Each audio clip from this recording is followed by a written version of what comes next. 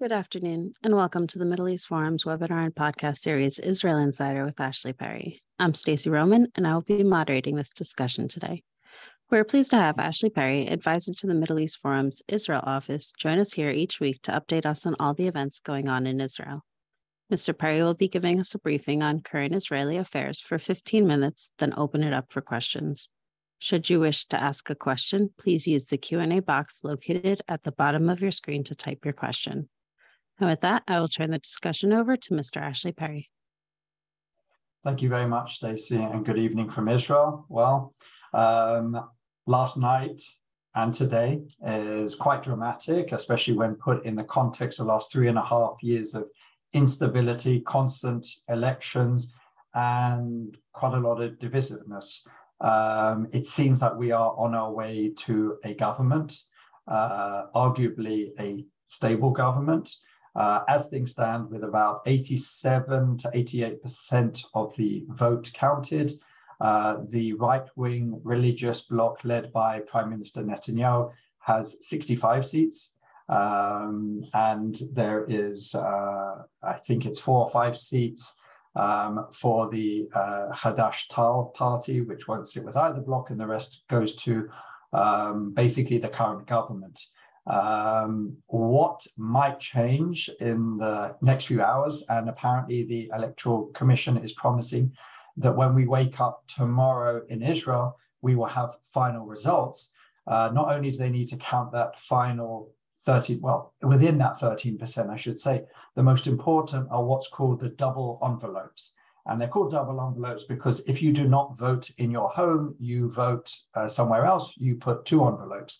What that means is diplomats abroad, people serving in the armed forces, people in care homes, medical centers, people who have corona, people who just simply cannot get home in time. There is a rule that you can just turn up to a certain center, specifically for people with medical or mobility problems, and ask to vote. All you have to do is sign a piece of paper that says that you are in some way disabled. You don't have to prove it. No one is there checking.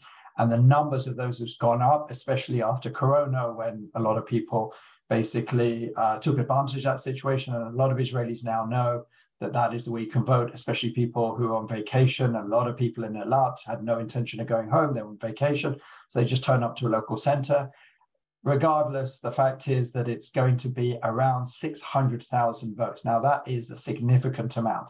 In the last elections, we saw that the double envelopes didn't dramatically or drastically affect the result. It used to be in the past, when the majority of double envelopes were those serving in the armed forces, that they tended to go on the right, because young 18 to 21-year-olds, especially in Israel, veer to the right. So usually the right-wing parties do very well, the ultra-Orthodox parties less well, and the Arabs less well, because they have less people serving in the armed forces.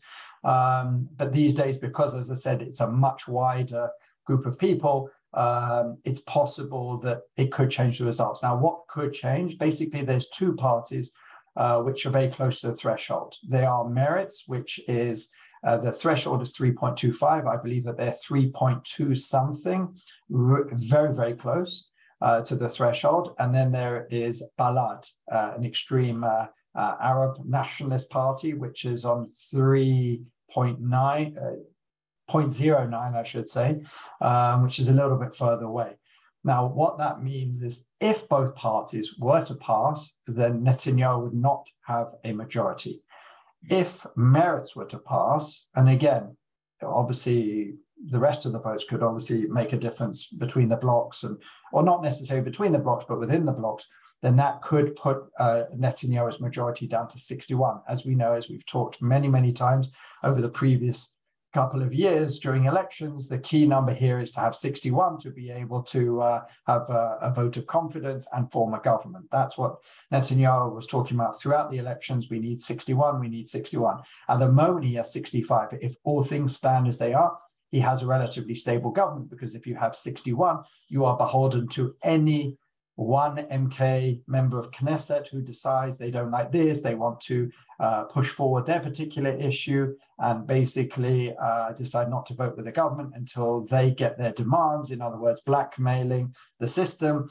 Netanyahu has seen that himself in the past, and we've seen certainly in this current government how unwieldy a 61 government is and how long it lasted. So Netanyahu will certainly be hoping that Meretz will remain under the threshold, that Balad will remain under the threshold, and he can get to 65, which will give him a nice, healthy government. Other things that could change is that it is possible that Netanyahu and openings are starting already now to look for opportunities to bring people across from the other side. Now, if you look at the parties there, Ram is pretty much out of the question. Labour is pretty much out of the question. Yisrael Beiteinu seems to be pretty much out of the question. Yesh Atid is extremely unlikely. So the main target for Netanyahu is the Gantz-led party, which has Gadi Eisenkot, a former IDF chief of staff, and Gideon Sa'ar. Now, Gideon Sa'ar himself is probably not going to meet any of Netanyahu's overtures. He's someone who has personal differences, ideological differences. Perhaps he's even further to the right than Netanyahu. But there are people that he brought across for his party that no longer exists, that came together with Gantz's party to make the National Unity Party. But his particular part was called Tikva Chadasha, the New Hope, having people like Zev Elkin. And there was a remarkable statistic I read today that Zev Elkin has never sat in the opposition. He's moved around quite a lot in different parties. But the fact that he's never sat in the opposition and always seemed to find his way into the government probably will give some pause within the Likud that he, maybe one or two others within that former Likud members that left with Gideon Sa'ar could perhaps even give him an even stronger majority, especially if his majority is whittled down to 61 or 62. So that's where things stand at the moment. We hope to understand exactly what the results are tomorrow, and then we'll basically be in a process where it's in the hands of the president, Bougie Herzog, Isaac Herzog, who has a ceremonial but a very important position in all this. Once the results are final, he will then invite, he actually could invite even before, which I think he has done in the past, all the leaders of all the factions in the Knesset to ask them who they recommend. And on the basis of that, he will then give one member of Knesset, usually the leader of the largest party and the one most likely to be able to form a government, which as things stand will be Benjamin Netanyahu, 28 days to be able to form a government with 14 more if he so chooses. If he's unable to do so, then you can go for another MK and even a third one. Beyond that, then we go back to elections. What seems to be happening, as opposed to previous rounds where Netanyahu wanted his full 42 days and used them, there does seem to be some urgency in trying to form a government. There's even talk of trying to swear in the new government when the new members of Knesset are going to be sworn in a matter of days. Now, why is there such urgency? As I said, usually this process can take 42 days because there's a lot of laws that come into fruition on January 1st.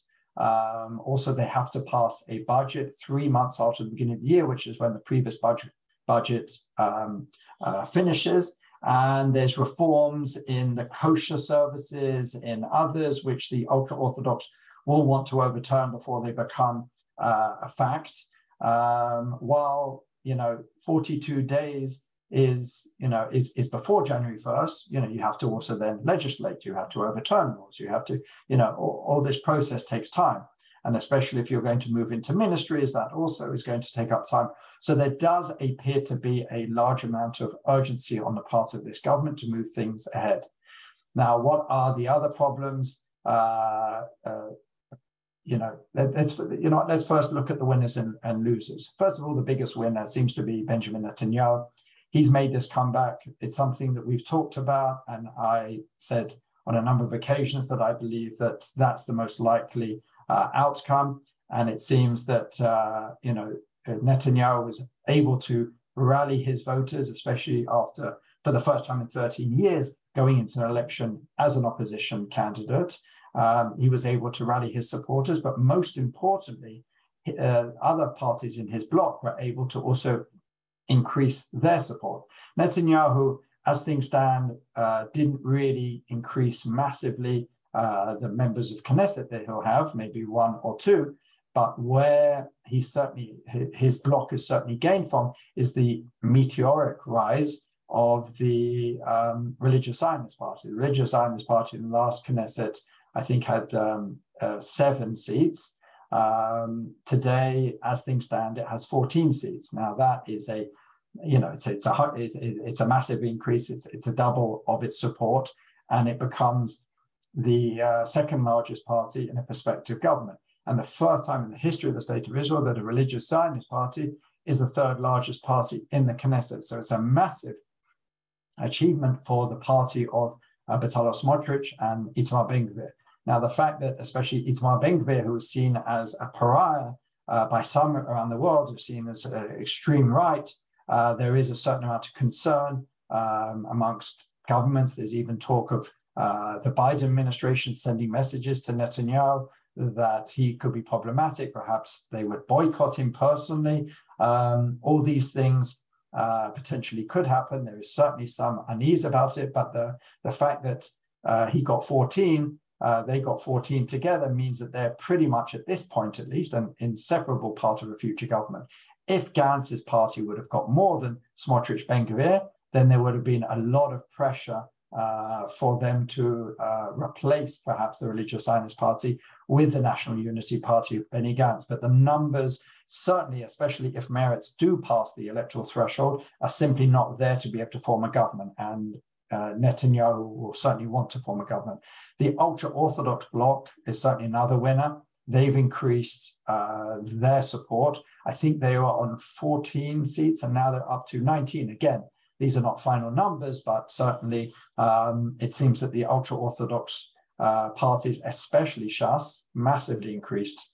The Ashkenazi ultra-Orthodox party, United Torah Judaism, held its number of mandates, but the Shas party, probably the only party that seriously looked at this situation with the rise in the cost of living, and really looking at microeconomics and understanding the pain of the people, and running a relatively straightforward campaign explaining that that they will change the situation, really improved their support base. And what we've talked about before, as opposed to the United Torah Judaism list, which almost all of its voters are ultra-Orthodox, the Shas has a lot of supporters outside the ultra-Orthodox community, within the religious, within the traditional, and with even the secular Sephardi, Mizrahi population in the development towns and the periphery, etc., etc. Big losers certainly is the bloc led by Yair Lapid. Yair Lapid increased his Knesset representation significantly, but as those to his left would argue, at the cost of being able to block a Netanyahu government. There really wasn't much of a chance of Lapid being able to form a government. The best hope he had was be able to have a blocking majority with the Arab parties that would never sit in a government and probably wouldn't even be able to be relied on, but at least it would keep Netanyahu's bloc under 59. That is what was hoped for. But Lapid, basically, what Labour and Meretz are now claiming is that Lapid cared only about his party and didn't care about the bloc. And because of that, Netanyahu has a significant majority. This is certainly bearing itself out, the fact that Meretz could find itself outside the Knesset, and Labour are down to 4 seats, meaning that the parties to the left of Yesh Atid were sacrificed for a greater Yesh Atid vote. It seems that some of his pollsters and communication strategists got it wrong. They promised, or they suggested, according to their understanding, that Netanyahu would not get a majority and Meretz and Labour would pass the threshold comfortably. And because of that, Lapid did not do what he did in the previous election by calling on some of his voters to also to vote for Labour and Meretz. He didn't do that, even though Meretz especially called for him to do that. And as a result, he has no blocking majority at all. So those are some of the winners and losers. As I said, Meretz at the moment finds itself well below, well, not well below, slightly below the threshold. Ayelet Shaked's Jewish Home Party, which, you know, had never really got that close to crossing the threshold, really failed miserably. I think it only received about 40,000 seats, which I don't even think made 1.5%. I think she got 1.4%, well below the threshold.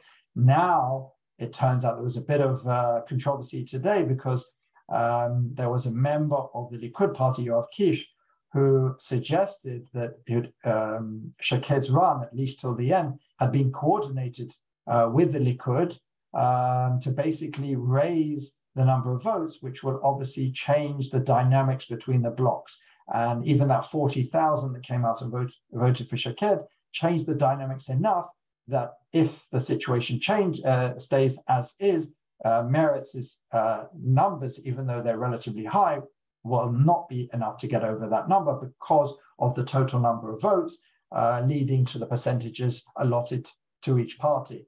It was subsequently denied, but the fact that Yoav Kish came out and said it on live TV, and at first Shaked said that was true and then denied it, certainly leads a lot of the intrigue. And it certainly wouldn't surprise me if that was true, because there was never really a chance for Shaked to pass the threshold, but she ran to the end. Perhaps also there's a rule that if you get under 1%, you don't get your deposit back, or some when you enter an election, and that can be significant money. Maybe that's another reason that she ran. But certainly that seems to be perhaps another step to the, even though she failed miserably in the polls, perhaps to her rehabilitation on the right. That's what some are saying. They're saying that Shaked was not promised anything for running to the end, but perhaps the fact that she contributed to a potential right-wing religious government means that perhaps she's on her way to forgiveness. These are some of the intrigues that are behind the scenes. So there's certainly a lot more to talk about, and I'm happy to answer any of your questions. But it does seem that it will be, at this point in time, a lot less complicated to form a government than in all the previous attempts over the last 3 years. All right, thank you so much. So Earl Simones asks, what is the percentage of people who live in Israel that are able to vote? Say it again, sorry, Yeah. The percentage? That's a good question. I think everyone over the age of 18 is able to vote who's a citizen. I don't know the exact numbers. I think there was something like 6 million. There's something like 6 million and something because Israel has a very young population. And the actual percentage of voting was 67%. So they were talking at one point that it was going to be the highest for a generation. In the end, it wasn't quite there. But interestingly enough, it was the highest turnout since 2015. If we remember 2015, the government just before that was one without the ultra-Orthodox as well, one that held the left-wing Yesh Atid party, one that Netanyahu was trying to break up from the moment of its inception. So, it seems that, a number of those parties that had to, on the right, in the religious camp, who had to sit in the opposition, again, were able to rally their people and say, this government is not what we wanted. If you want to change, you've got to come out and vote. And it did seem that as I said, the representation of the ultra-Orthodox community, especially, interestingly enough, they're talking on the news that certain sects within the Hasidic community, because as we know, the ultra-Orthodox community is split into various sectors. The Hasidic community, some sects within the Hasidic community haven't voted in the past because ideologically they do not believe in it, et cetera, and some of them actually were told by their rabbis to come out and vote for the first time, which also led to an increase in their support. Thank you. If you don't mind, can we dive a little deeper into that? That was my next question. What exactly can we infer from there being such a high percentage of voters this round? As I said, this is the first election in 13 years where Netanyahu and the right-wing religious bloc were in the opposition. And from the day that the government was formed, the current government, soon probably to be ended, was formed, there was a delegitimization political attacks, that this is a left wing, it's failing. It failed. These are the arguments. Failed on Corona, failed on the economy. It had Ram, which is an Islamist party, even though its leader had been legitimized by Netanyahu previously and had crossed the Rubicon, as they said, and admitted that Israel was a Jewish state, said all the right things, but the fact is that it was still delegitimized as a party associated with the Muslim Brotherhood, and the fact that the government had Meretz and Labour and Yesh Atid, it was constantly being called left-wing, even though it also had right-wing and centrist elements, and it really managed to galvanize the right wing. The right wing is a motivated wing, and when they're in power, especially in the last elections, they didn't come out as much. Maybe many just thought that they didn't necessarily need to, but a year and a half in the opposition with the constant attacks, with the constant delegitimization, meant that it really ensured that the ultra-Orthodox party, again, who need to be in the government because their interests are less ideological, less about security issues, but more about having access to budgets for their yeshivot, and making sure that the community doesn't go to the army. They have control over religious issues like kashrut, like wedding, divorce, etc., which also there'd been some changes with this current government. So they were able to rally their voters to go out in much higher numbers, which also, as we said, led to the Religious Zionist Party doubling its representation as well, because they care about these issues. They care about the Jewish identity of the state of Israel. They care about religion state issues, and they care about security issues. Absolutely. Thank you so much. An anonymous attendee asked, could we accept last summer's terrorism attacks as a meaningful factor in the right-wing landslide? It depends which attacks you're talking about.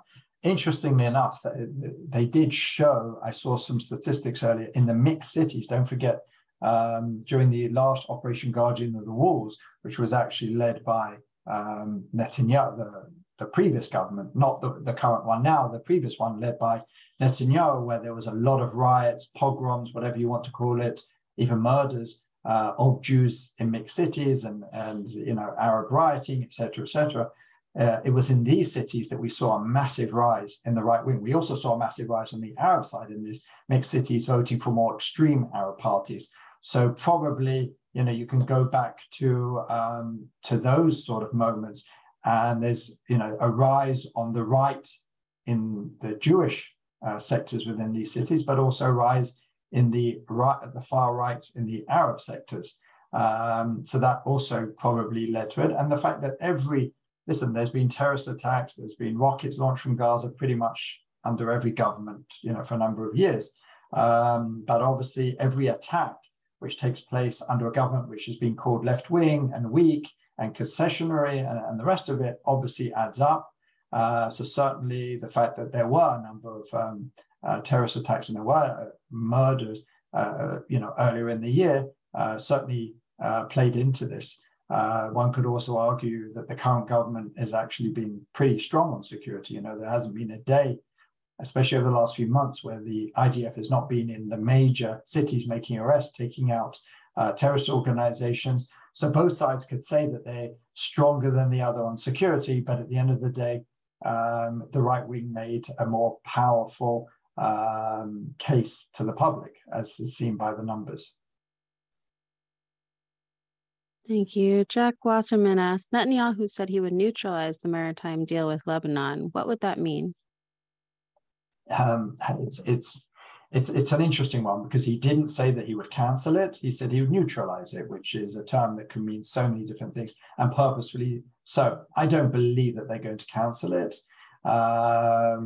It's not a major issue, and I think if it's not dealt with, I don't think there'll be too many cries from within the right-wing religious bloc. Perhaps they feel that there's bigger fish to fry. I don't see them cancelling it at this point. The Israeli government has already signed on to it, so it would mean quite a lot of activity to undo it. And again, a lot of things that are said during election season aren't necessarily going to take place. Netanyahu has said in the past he would place sovereignty over Judea and Samaria. He would take down the illegal Palestinian settlement of Khan al-Ahmar. It stood for many, many years under a Netanyahu government. So I would take with a pinch of salt a lot of things that are said during elections. But it's possible that they do have some plans to at least deal with it in one way. But I'd be quite surprised if it was completely cancelled from the Israeli point of view. Thank you. And Stuart Broad asked, do you believe that there will be any appreciable change in Netanyahu's policy towards Iran's nuclear weapons program, vis-a-vis Lapid's? Probably not. Netanyahu has been criticized in the past for using a different tone, especially with the American administration picking more open battles. But I think essentially, it's the same. They're trying to stop it diplomatically, perhaps, behind the scenes militarily. So I don't think it will be markedly different. Perhaps the diplomatic approach, the tone will be different. But the fact is also what's playing into that is the fact that the return to the JCPOA seems to be very far from the table at this point, especially with the basic reports that Iran is helping Russia in its drone attacks on Ukraine. This has certainly enraged many parts of the West, including the US. So at the moment, even according to Mali, I can't remember his first name, who's known to be one of the more dovish members of the administration on this, he's in fact leading the negotiations and is very keen to get back to the JCPOA, has admitted that there's just nothing on it at the moment. The Americans are not even, they're looking at many other things to do with Iran, and certainly not a return to the JCPOA, but obviously things can change relatively quickly. Absolutely. Edward Lipson asked, do you anticipate a difference in policy towards Ukraine with a new right-wing government? That's an interesting question. Netanyahu has prided himself in the past on having a good relationship with Putin. And he even did attack sometimes this government for its position on it. But, it's very easy to attack from the opposition. At the end of the day, the position is relative, it's the same position. Israel has to really navigate very carefully, first of all, because, Russia is next door in Syria, and Israel's interest in ensuring that Iran doesn't have access to the border with Israel with all its capabilities to attack and terrorize the people of Israel is the primary factor. The second one is there's a very large Jewish community in Russia that it has to keep an eye over, and certainly shouldn't antagonize the Putin government too much. That is kind of like the approach I think most prime ministers will take, while trying to help Ukraine as much as possible, as this government has done, but not sending anything, let's say, of a aggressive military nature. It certainly has provided intelligence, especially on the Iranian drone infrastructure, and it has helped defensive, and it has set up a hospital, and it's done more than probably most countries in the world.